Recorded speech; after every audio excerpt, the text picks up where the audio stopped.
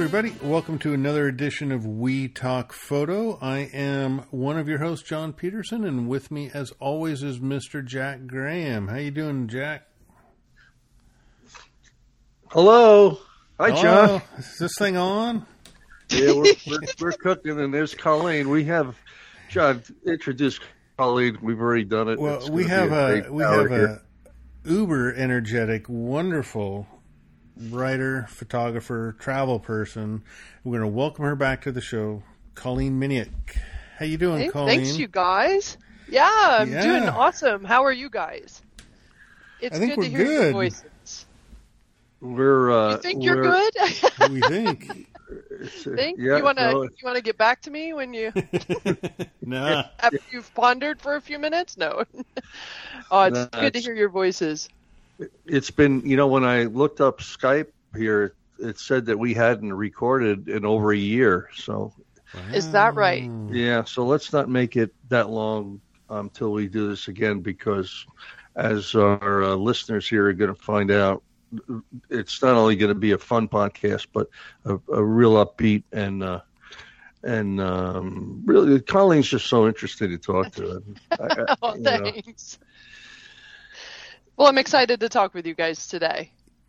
Yeah, and I was on the phone this morning with Bill Fortney. He said to say hello. Hello, Bill. We're going to be planning on doing Acadia not this fall, but probably fall of 23. Okay. Yeah. I'll be there. Hopefully we'll see you before that. Anyhow, John, why don't you kick off? Do we need to introduce Kai? No, I don't think we do. But if anybody wants an introduction, I'll put links to her website and to her work up on the show notes. But Colleen, tell everybody what we know what you do, but for those who don't, you should. And Colleen, just tell everybody a little bit about yourself and what you're up to these days. Yeah, sure. So I am trained as a business major, software engineer, and I spent 10 years at Intel Corporation as soon as I graduated from college. So my career path actually had nothing to do with art, photography, and really even travel. I hadn't slept in a tent until like 1997, so I was early 20s, and so now I'm a full-time freelance photographer, writer, publisher, speaker, workshop instructor. I've got my hands in a lot of stuff. I kind of subscribe to the motto, you can sleep when you're dead. So, and part of it is just there's so many fun things. There's so many opportunities. There's so many partnership, opportunities with other people. Like it's just I get myself into a lot of fun things, and that makes for a really interesting and fun life. Sometimes I do need a nap,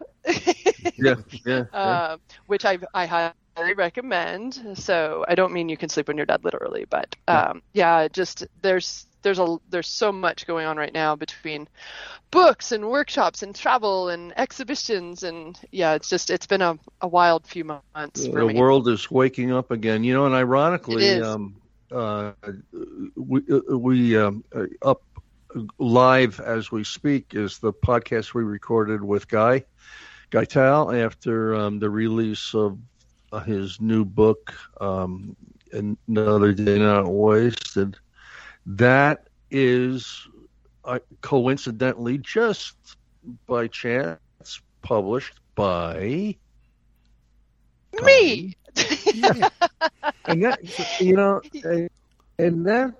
that's an amazing thing to be able to do that. It must be very rewarding to see your books around.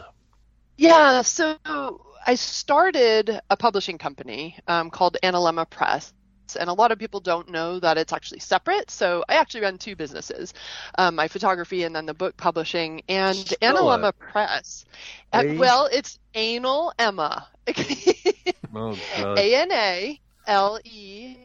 ANALEMMA Press. And I got a good story about that, but I'm going to answer your question first.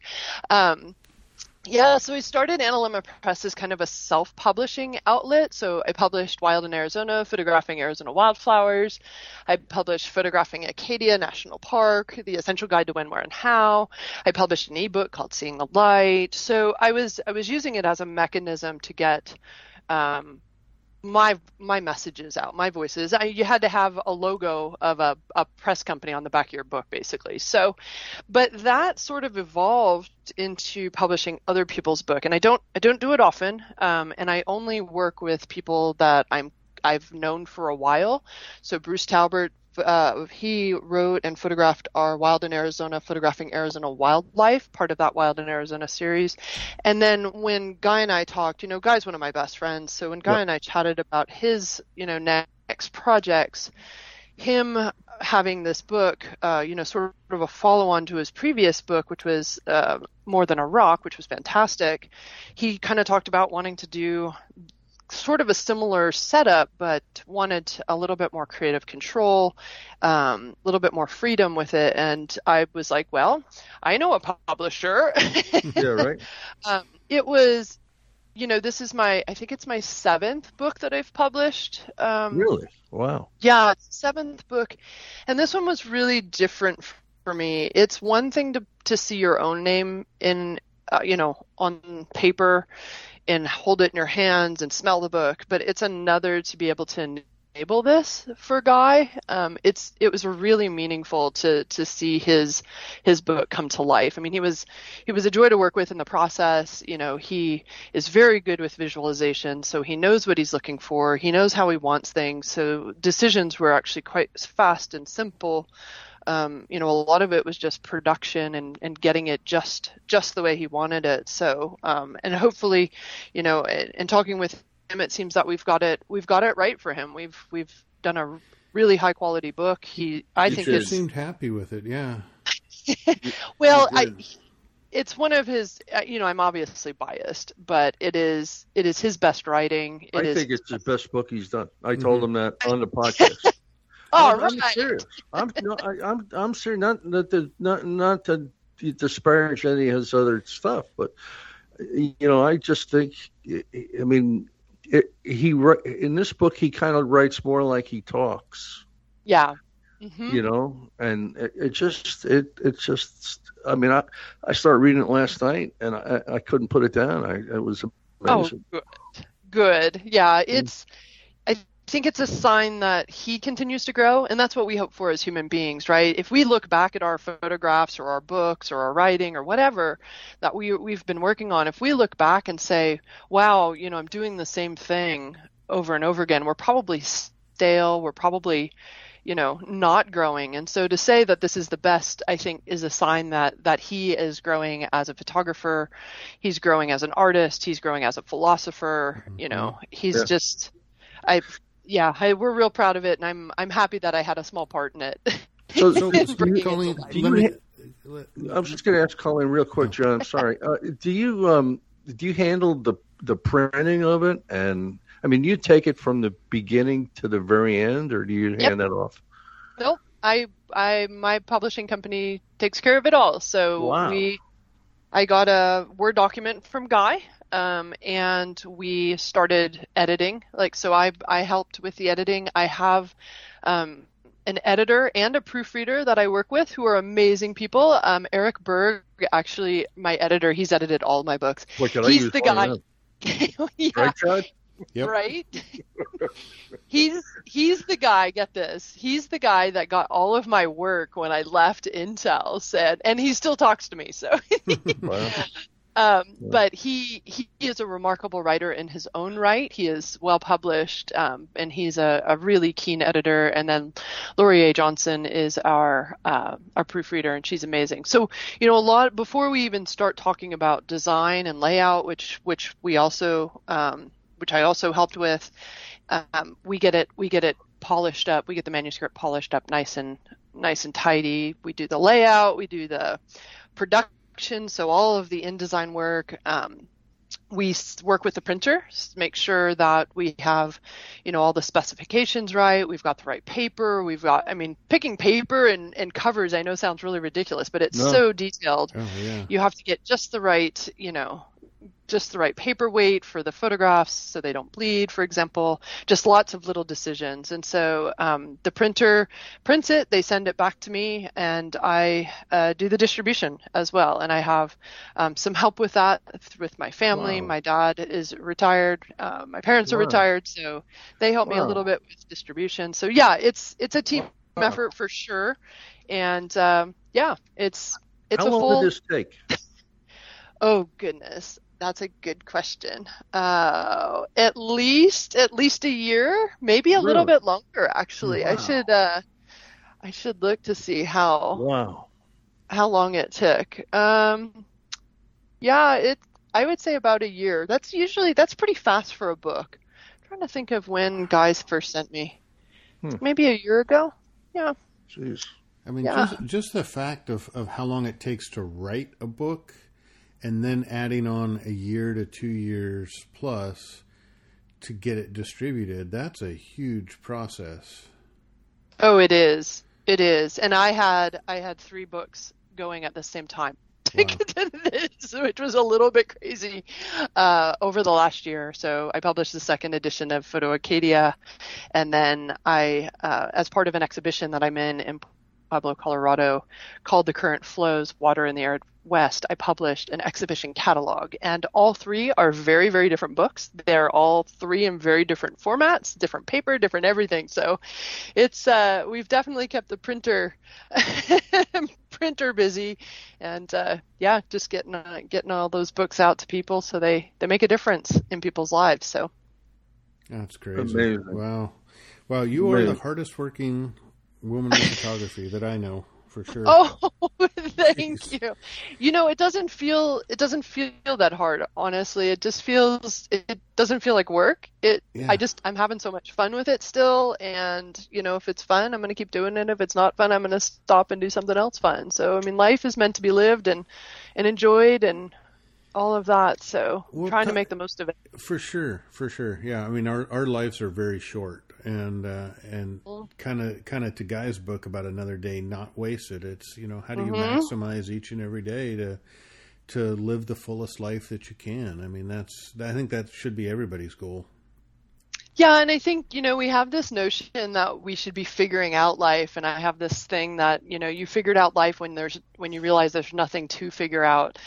That the way you put together a great life is by making one decision at a time, right? One good decision at a time based on whether you're growing, whether it's going to mean something to you, and then just string a whole bunch of those together. Mm-hmm. And then that way you can look back at life and not regret what you've done or not done. And so, it's just trying to make the most of every day. So definitely another day not wasted. It's a great title. It is. It's a great title. It's a great motto. Colleen, you had talked a little bit about that exhibition. Give us the highlights of that exhibition that you have going on. Yeah, it's all been a little bit surreal. So I was in Yosemite actually in February of 2020, right before the pandemic hit, and I was teaching at a conference at the Out of Yosemite conference with the Out of Chicago folks, a conference that I had ironically turned down 3 times. I had told them no because I didn't feel like it was a good fit. Well, the rest of the story should be a lesson in saying yes. So at the conference, I met Gene Adams. I met Ansel Adams' family. Gene Adams is his daughter-in-law. She's married to Michael Adams. I did meet Michael at the conference as well.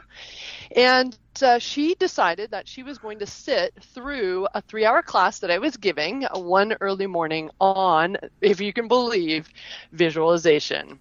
So, having Ansel's family member, in a presentation about visualization was sort of surreal to start with. And so after the presentation, before the presentation, I saw a book on kind of in her pile. And it was a book called Downriver by Heather Hansman, which is a great book. And I asked her, if she was enjoying it. I don't know Heather, but I know I kind of run in this similar circles as she does. We were on the same Yampa River Awareness Project trip. She was just on a different year than I was. I went down the Yampa River in 2019 with a group.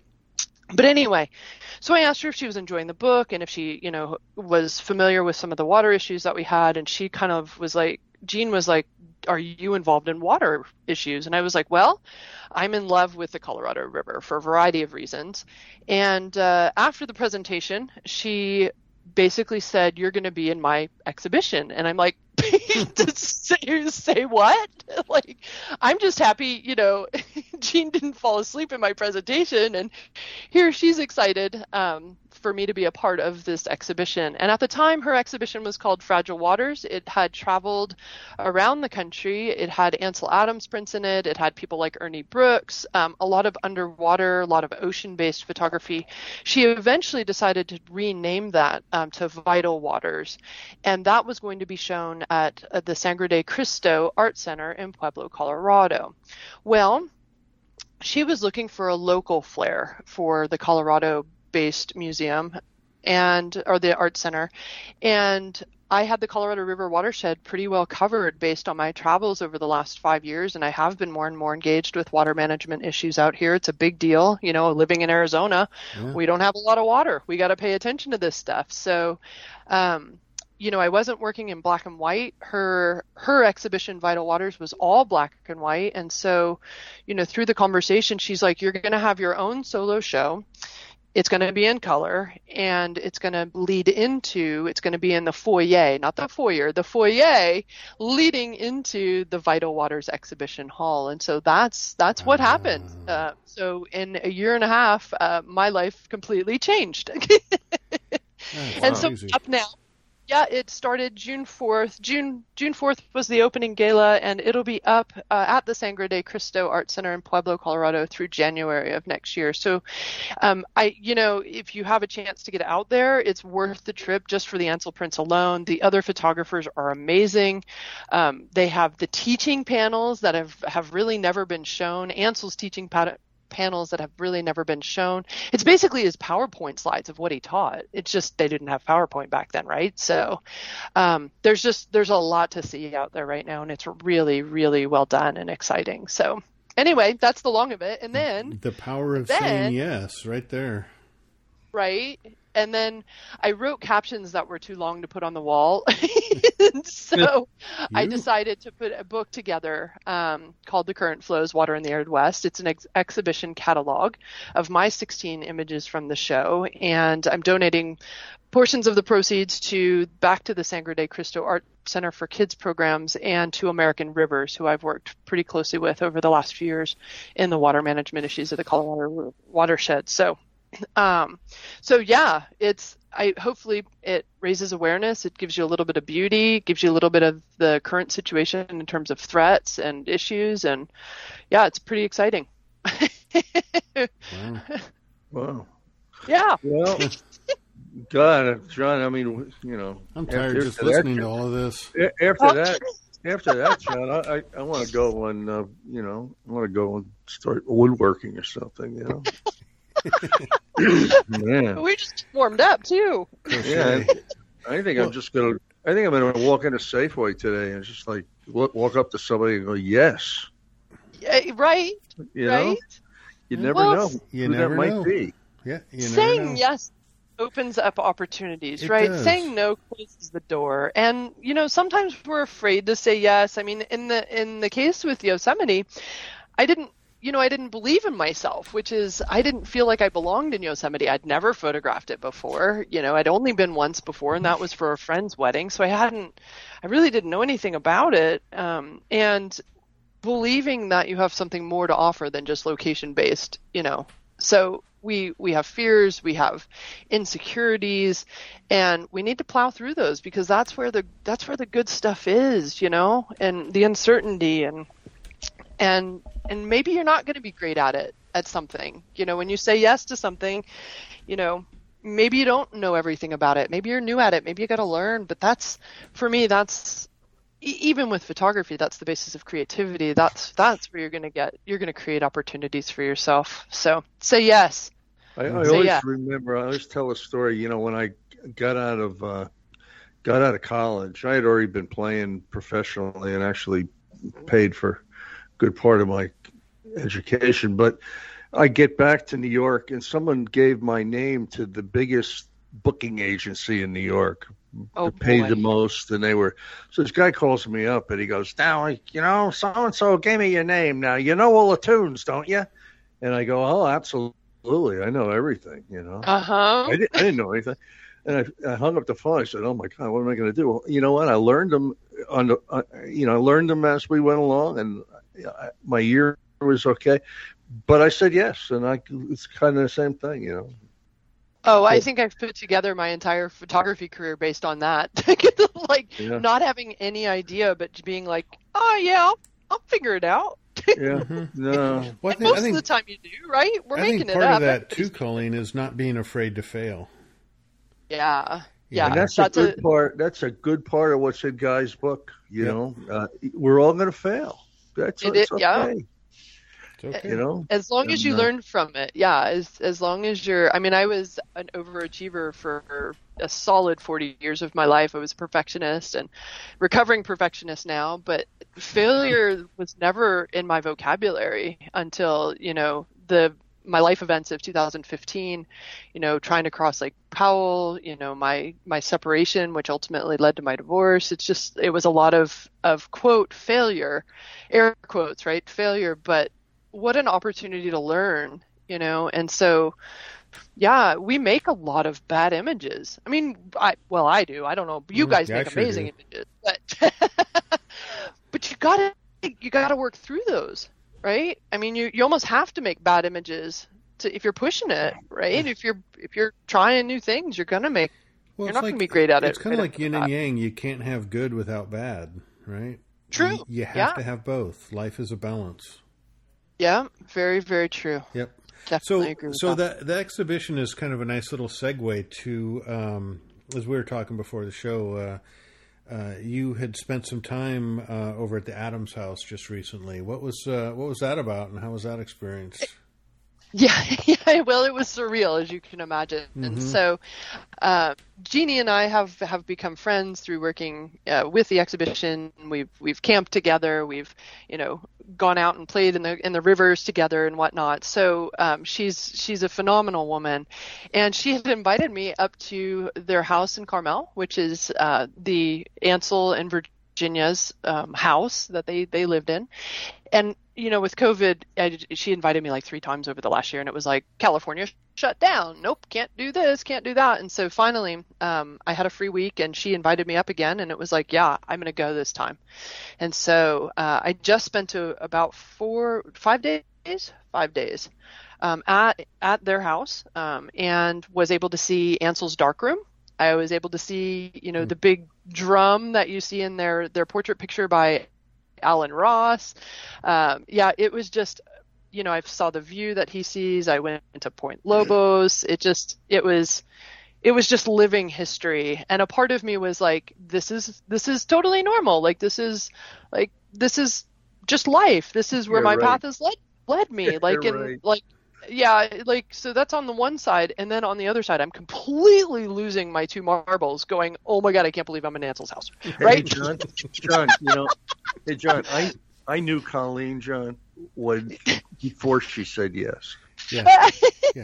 And she still talks to me. It's amazing. Well, you guys are amazing. Well, so was that house just kind of was it a living museum, or just a sort of a blend of, or is it just like a normal residence that just happens to have family heirlooms hanging out? It's a normal household. It is that just so happens to have, a dark room in it, and, original Ansel Adams on the wall. Yeah.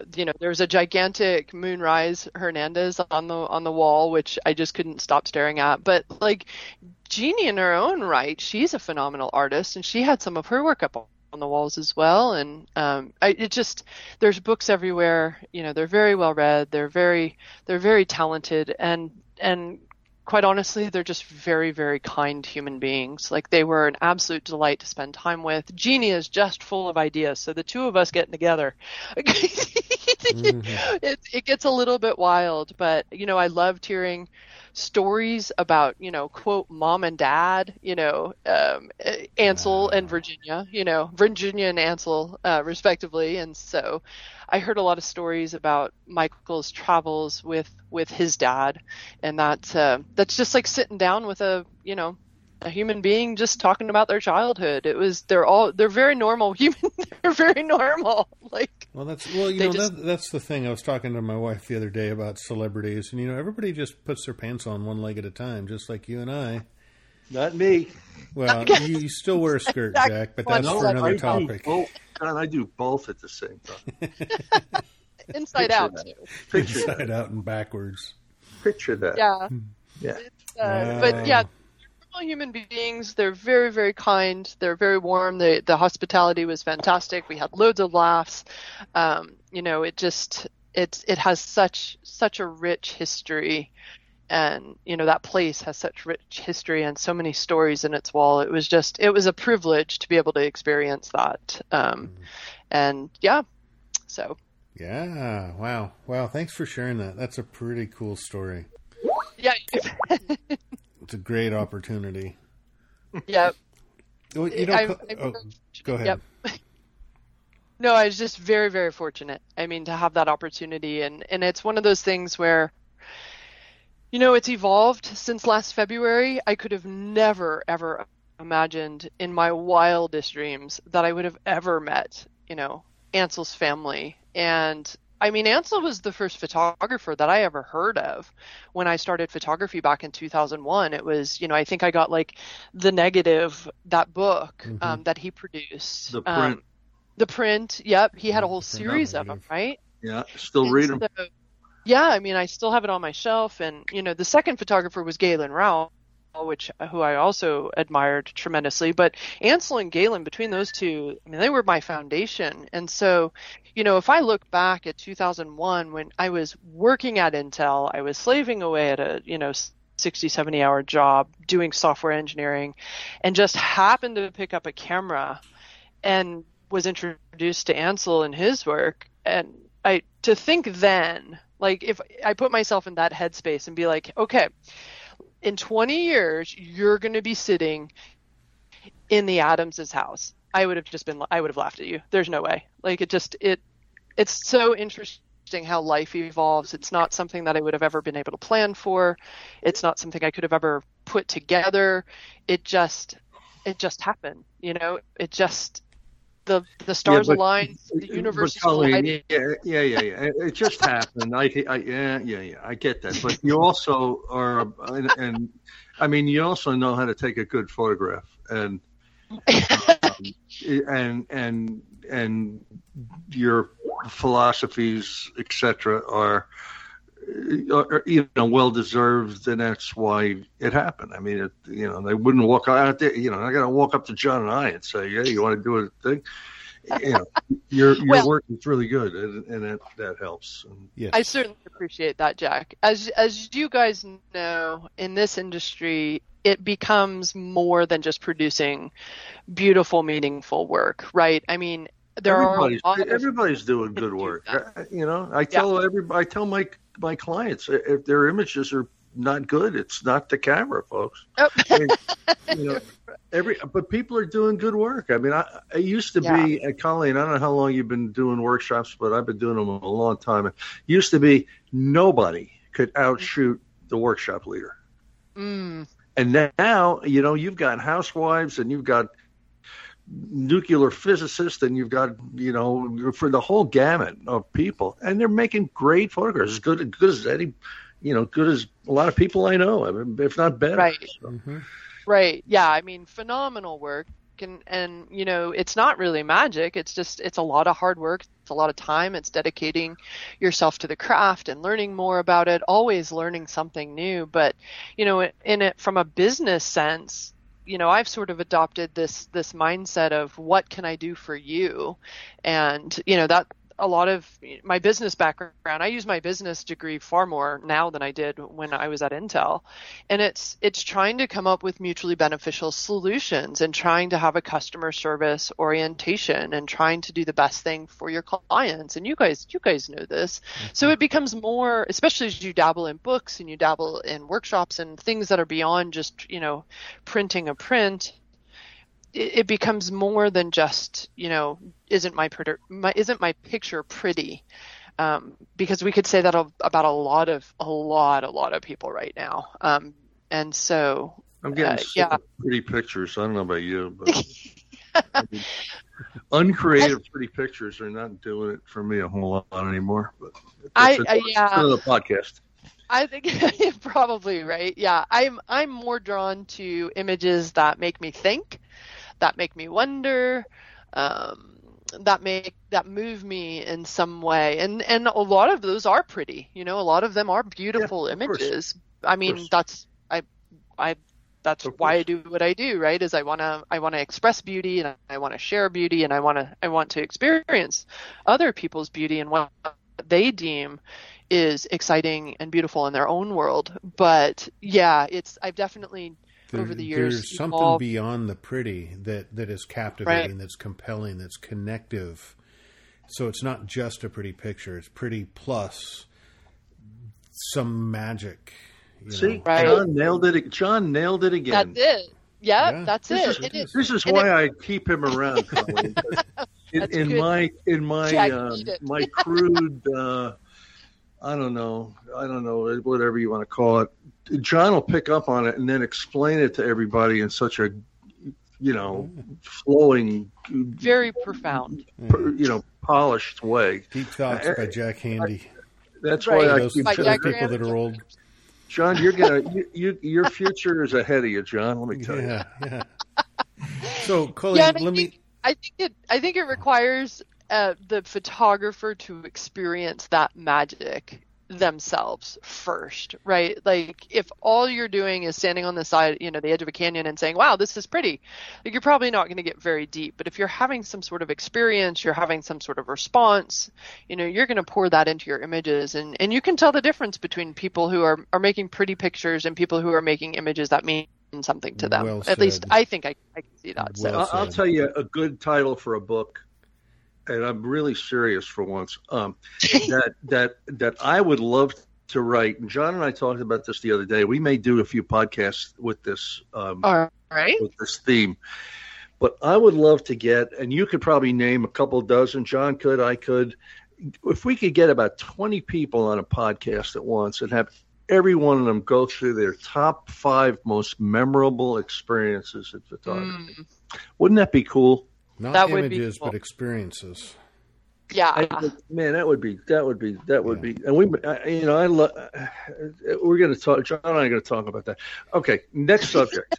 No, so just what I do want to do is just kind of wrap up what Colleen said, and I think as a photographer, when you are at a location and you want to produce those connective, deep images, you as a person need to be in the right mind space to be open and receptive to your environment before you can tap into that and translate it into your images.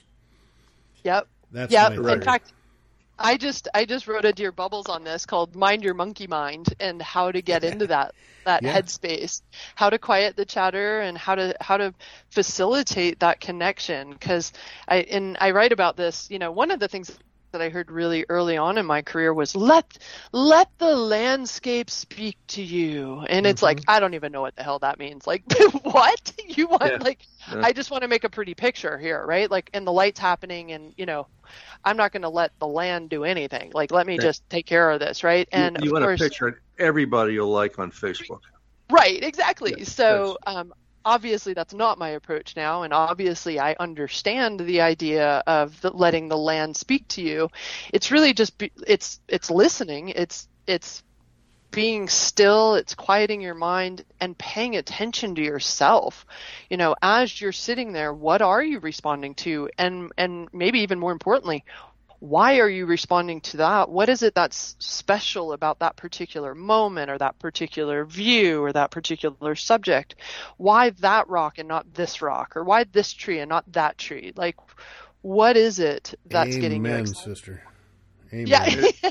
High fives, right? So it may result in not even taking a photograph, by the way. Oh, I have zero expectation of making a photograph. I don't even go out on photo shoots. I go out on experiences. I go on a hike, a drive, a paddle, and my camera just comes with me. In case I have these moments where I'm like, wow, look at that, or isn't that interesting? Like, those are my triggers.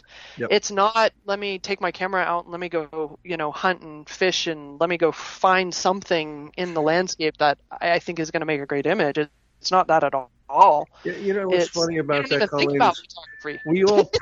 we all correctly preach that. So, and we're right about it. That's Bill Fortney. Hey, Bill, I'll call you later. Hi, Bill. Well, anyhow, it's interesting. We preach that, and then we take people on photo workshops. Actually, and it's the opposite of what we do. We take them out to photograph. Yep. We tell them to slow down, and when we get where we're going, we go, okay, we have an hour. Yep. So I know, right? I'm actually going to change that, I think, next year. Well, I have a workshop that I'm putting on. It's called In the Footsteps of Georgia O'Keeffe out at Ghost Ranch in New Mexico. And I've decided with that workshop, I'm gonna change. My workshops are evolving to in a way that doesn't match what I do in the field. And it's not that I want everybody to do what I do. It's that I want them to experience that creative process in a little bit different way. And so probably 2022 is kind of in the books now, but 2023, I think I'm gonna shift some things around to have experience based as opposed to let's get up at sunrise and shoot for an hour, like you said. And there's fun. Well, I go to great pains to tell everybody. I said, listen, folks, I'm telling you to slow down, and I'm telling you to look around and walk around without your camera and all that stuff. And then when we leave, I'm telling you we have an hour, and I'm telling you to shoot over here. It's hard, do this. Isn't it? So it's kind of opposite in a way, and it needs to be addressed, and that's a good thing. So I have a quick story from my Adams visit about Georgia O'Keeffe. Now that I brought her name up. Georgia Stieglitz. Stieglitz. Hey, wait a minute. Yeah. That had happened. Alfred Stieglitz. Yep. Yeah.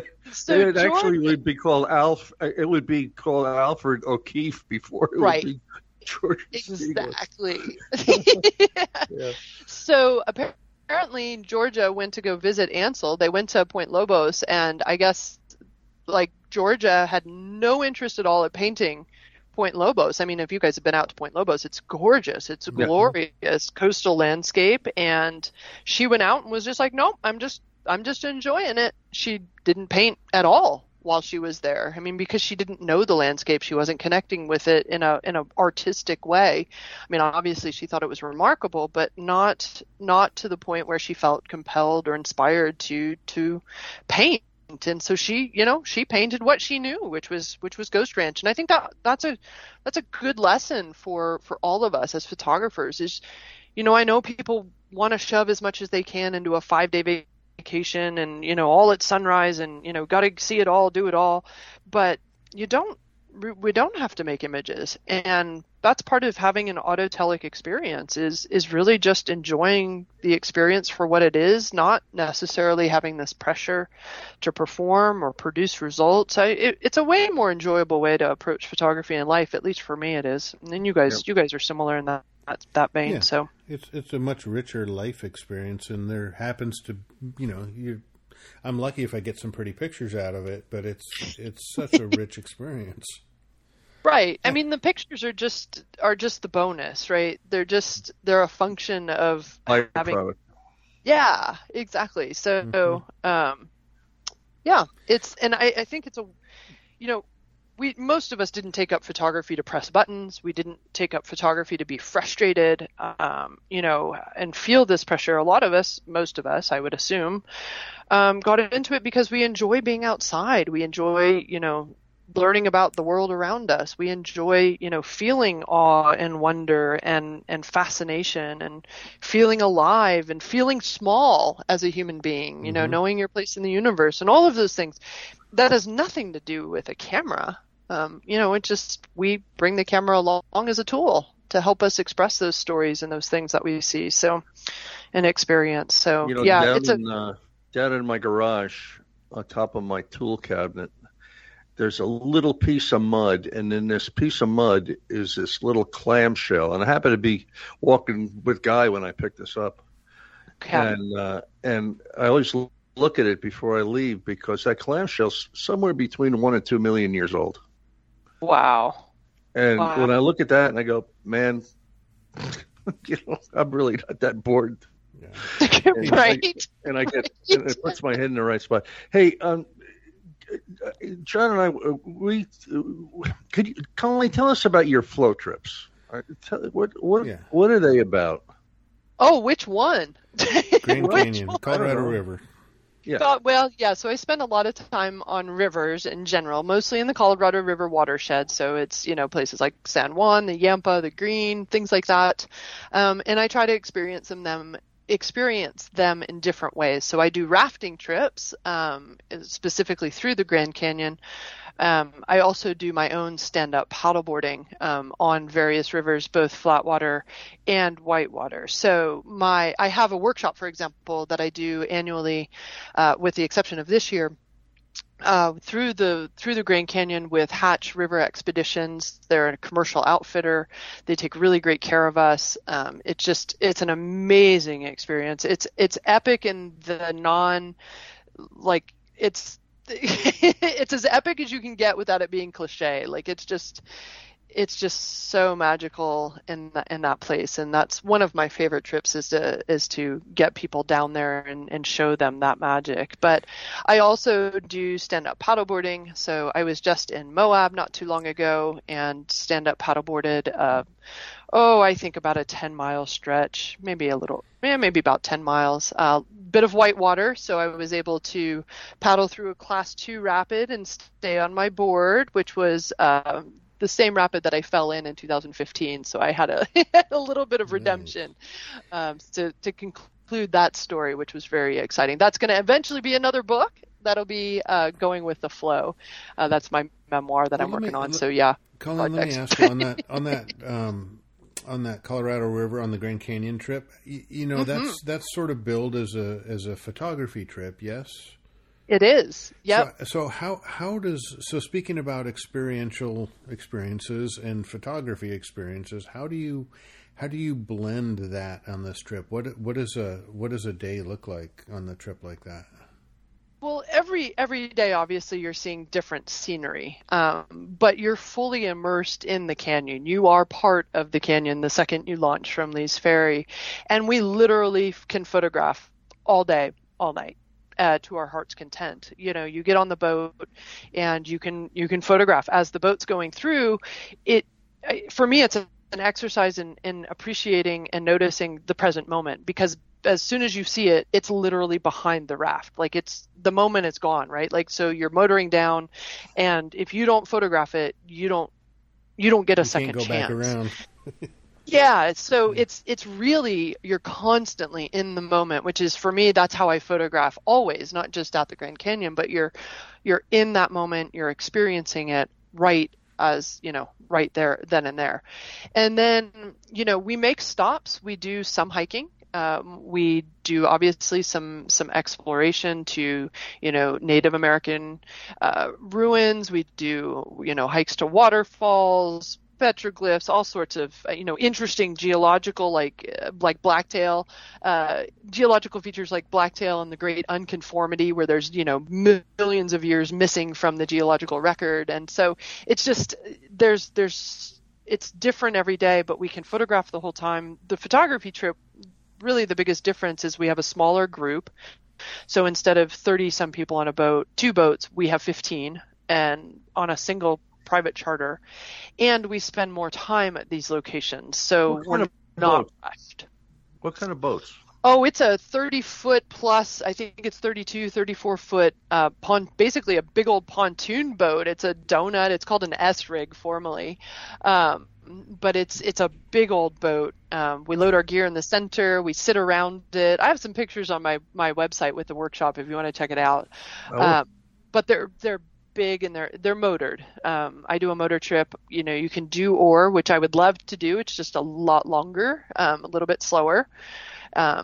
But this gives people an opportunity who are a little bit busy to experience the canyon for 8 days, or people who aren't super comfortable camping. They have the opportunity to just do it for a little bit, and it's really the poshest camping you'll ever do. So we get into camp each night. It's a different place, different view every night, and it's always amazing. It's always remarkable. And so we have time for photography. We set up at sunrise and sunset. Basically, you can sit on the beach. You can have your adult beverage. You can have your camera, your adult beverage in one hand, your clicker, your cable release. I was going to say clicker, dude. That's my technical term for a cable release. And you can just be photographing very nonchalantly. Like it's very mellow. They do all the cooking for us. They provide the camping gear, the dry bags. We're very well taken care of on that trip so that we can focus on photography. So, yeah. That's and so, I mean, for the people who are listening to this that are, my clientele, I mean, what's the requirements as far as being in shape or age or getting around or what have you? So we've had everyone.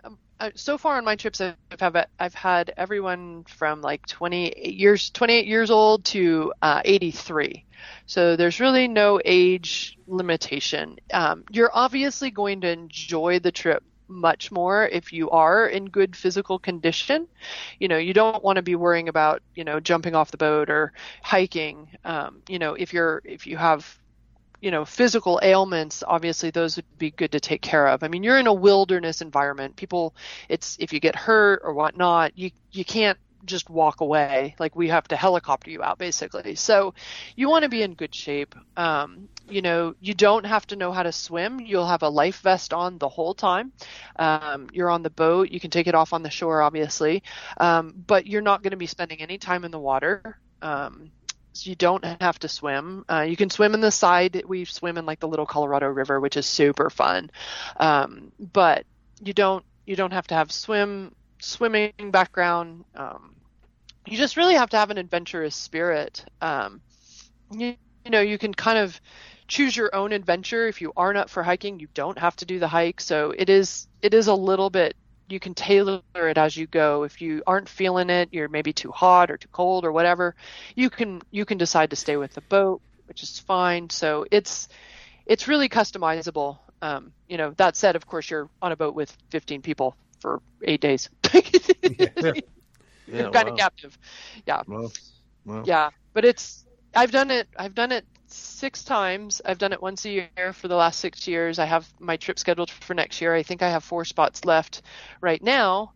And I just can't get enough of it. It gets better every time you get down there. It's because you're connected with it. You start to learn more about it, right? Yeah. Same way with Acadia and all the other places that we go. The more you learn about it, the more connected you get. And so my best images came from I did a guide training trip this year. I'm trying to actually be a river guide on the Grand Canyon because I don't have enough to do, right? So my best images just keep coming year after year, and so it's really exciting. I love seeing people's faces, after about 24, 48 hours, their just shoulders drop, they're in this place that has no expectation of them. There's no cell phone service. There's no news. They become themselves. And they become free, and they're in this phenomenal place. So John and I see this when we go to Alaska, right? You guys should come with me. Yep. I would love. That's on my bucket list, Colleen, for sure, is to go down that river. Yep. I would put it as high as you possibly can on that bucket list. It is, and I sort of was like at the beginning, the very first trip, it wasn't a photography trip. I just got invited by some friends. And one of the gentlemen had been down like 30 times. He had he was like a research assistant or field scientist. And he was like, look, this is going to be the most epic thing you ever do. And I was like, really? I mean, we don't know each other. Like, we just met. I kind of do a lot of pretty epic things in my life. Like, yeah. I don't know. I'm sure this is going to be great. I'm really excited about the new experience, but really to call it the most epic thing I've ever done, like, I don't know. That's kind of, and then he goes, nope, just wait until tomorrow morning. And I was like, okay, we'll see. And I woke up the next morning on, what was it? South Canyon. It was a sandy beach in South Canyon. And I woke up and my mom was with me. And I looked over at my mom and I said, Mom, this is the most epic thing I have ever done. And nice. I want people to feel this. I want them to meet the river. I want them to see this canyon like in this way. And so that's why I do my trips. And you know what just struck me, Colleen, too, is as we as a society are getting more and more wrapped up in our technology and more disconnected and more divisive, to have these experiences where we strip away all that stuff and bring us back to humanity. Yep. And our connection with our natural environment, I think, are even more important for us as a society, not just for us as people, but, it just brings this good energy back out into society, everybody that gets to experience this kind of thing. Yeah, and it's going to get worse. So, yeah, I got to tell you, they put a new cell tower now right on top of Mount Rainier. Oh, my goodness. Yeah, so now the cell service from the parking lot at the Paradise Lodge is better than it is, down the hill in Ashford. Yeah. Why? I mean, it's just enough. Enough is enough. There are so few places in this world right now that we can escape for, 8 days without checking emails and getting texts and, looking up Facebook and social media, like to have these time frames and scientific research shows that it takes 3 days to come down off of all of that. And so if you don't have a string of 3 days where you're away from all of that in it constantly, and it's exhausting. It is. So to be out for like 8 days in the Grand Canyon, and actually I just did a trip. I did a camping trip to Echo Park in Dinosaur National Monument recently, where I was at the campground. They had no cell phone service, and I kept myself there for 8 days, and it's heaven. It's just absolutely taking Jack, Jack mentioned it just earlier. We run this workshop up in Alaska where there's no cell and virtually no internet. And, the first year I was apprehensive about that, but every subsequent year I look forward to it where you just disconnect. And it's such a nice feeling. And then when you land in Anchorage and you turn your phone on, it's like, oh, God. Like click, yeah. Yeah. Your phone is a blows bear. up. Re-entry is harder every time we have these experiences because we know, and I call like the Grand Canyon, I call that the real world. We re-enter into the manufactured world, and it gets harder every time you spend time in the real world to come back to the manufactured world because it's exhausting at times, right? What's on your bucket list, Colleen? I mean, what haven't you done that you want to do? Everything that I haven't done yet. That's what I want to do. There's got to be one or two. I want to do. One or two things. There's got to be. There's got to be something. My biggest thing right now is I would love to see Antarctica. I would love to see ice. I love ice. I love ice bubbles.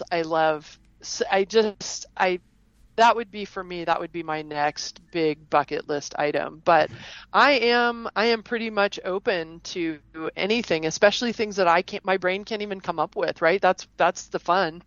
I'm not super excited about skydiving, bungee jumping, or swimming with sharks that eat me. So other than that, I'm pretty game for just about anything. And I leave space so that the universe kind of puts those kind of spontaneous opportunities together, things that I'm not able to think up, I have plenty of trips and ideas that I want to, stand up paddleboard different stretches of the Colorado River and things like that. But, really trying to expand the opportunities is where we see the most growth. So standing up paddleboard, you're on this board with a paddle, and you're balancing yourself. Is that what you're doing?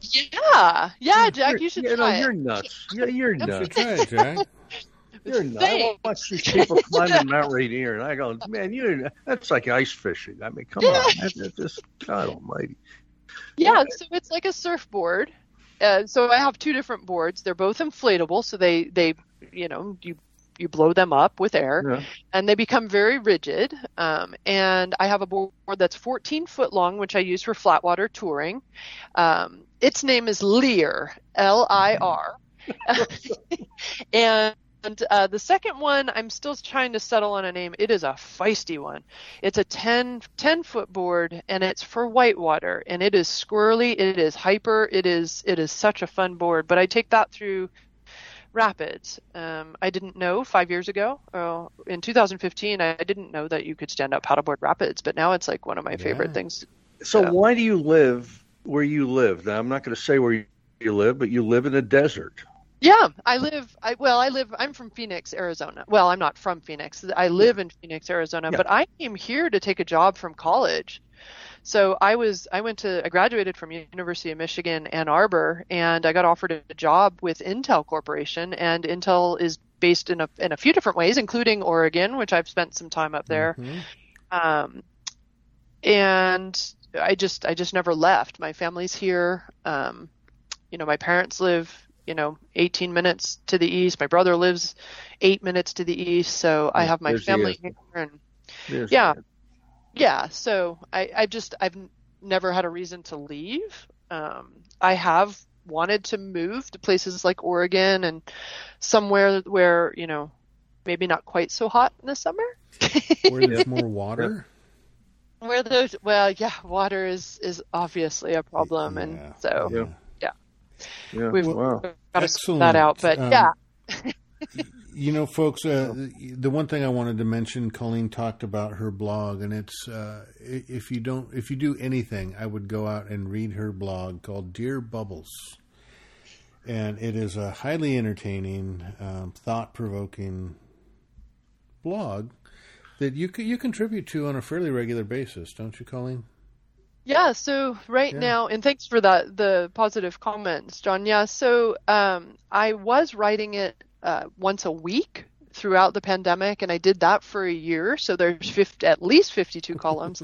And then starting last November, I changed that to monthly just because my travel schedule was going to get a little bit more intense. And so it's now monthly. It's the first Wednesday of every month, and it is driven by questions from the community. I don't come up with the questions. I ask people what their challenges are, what advice do they need, what are they struggling with, and I get the questions from my community. So and then I answer it on that monthly basis, and it helps everybody. It helps me. I research the topics, make sure that they're thought out, they're hopefully well written, and I take quite a bit of time to write them. But I learn, and then hopefully the community, we're growing together. So we all have struggles. We're all struggling. A lot of us struggle with similar things, especially in photography. And so it's on a variety of topics, from technical to I can't get my pictures sharp. How do I control depth of field, all the way to why do I feel like I suck? I mean, why how do I not feel that way? And so just refer those questions, that last question, refer that one to me. All right. Well, Jack. I can answer that easy. Hey, before we wrap this up, Colleen, you have a new edition. In addition to the book you did with Guy, I see you also have another edition of your Acadia book that's going to be released here quickly. Am I correct? Oh, it's out. It's out. It is. It lives. It has been born. Yeah. So we sold out of the first edition, and I am a very different person and a very different photographer from the first edition. Yeah. When that came out, it was 2014, and I had really not. I was triggered in 2013 from like a person who liked to take pretty pictures to sort of this like more of a visual artist who felt like I had a voice and could express my own creativity. I hadn't made that transition. It was triggered in 13. And so when I wrote the first edition in 14, I had a very different perspective about Acadia, about photography, about life. And so I poured all of that new stuff into the second edition, and that came out in July, and hopefully trying to get people, two beautiful places in Acadia. You guys know there's so many beautiful spots, just trying to get people focused, but then also giving them the tools and ideas to see Acadia through their own lens, not necessarily, only photographing Bass Harbor Head Lighthouse or, only photographing from the top of Cadillac. Those places are beautiful and iconic for a reason, right? You've been up there lately? I have not been to Cadillac Mountain or Bass Harbor Head Lighthouse for probably several years now. Well, it's just been a little too busy. The traffic going up to Cadillac Mountain. I don't even go there when we go. Well, I tell people they want to go on the day after the workshop because you can't do it. You got to leave at 3 a.m. Then you get up there and it's 10,000 people on top of the mountain in the morning. They've since changed. So it was either they started it last year or the year before. They put Cadillac Mountain on a reservation system. So now they are able to control the traffic a little bit more. Because, absolutely. You had to get up there at 3 o'clock in the morning and you were fighting for parking spots. Yeah. So that's a little bit different now. But those reservations are very difficult to get. And so it's there's so many other places that you get aerial views. One of my favorite alternatives is Gora Mountain, and there's a whole bunch of other places in the mountain that it takes a little bit more effort, but you can. You don't have to see those places. They're beautiful. I hope people who have never been do see them, but you certainly don't have to in order to have. I've got the original book experience. Yeah, I've got your original book, and I'm going to buy the new one. And if you're going to Acadia, or what really annoys me? When people say, "Hey, are you doing Arcadia next?" Arcadia. If you're going to Acadia National Park, just go to Amazon and buy Colleen's book, and it'll save you a lot of time and also teach you a lot about the area. It's a great thing. Are you doing anything new that anybody should know about?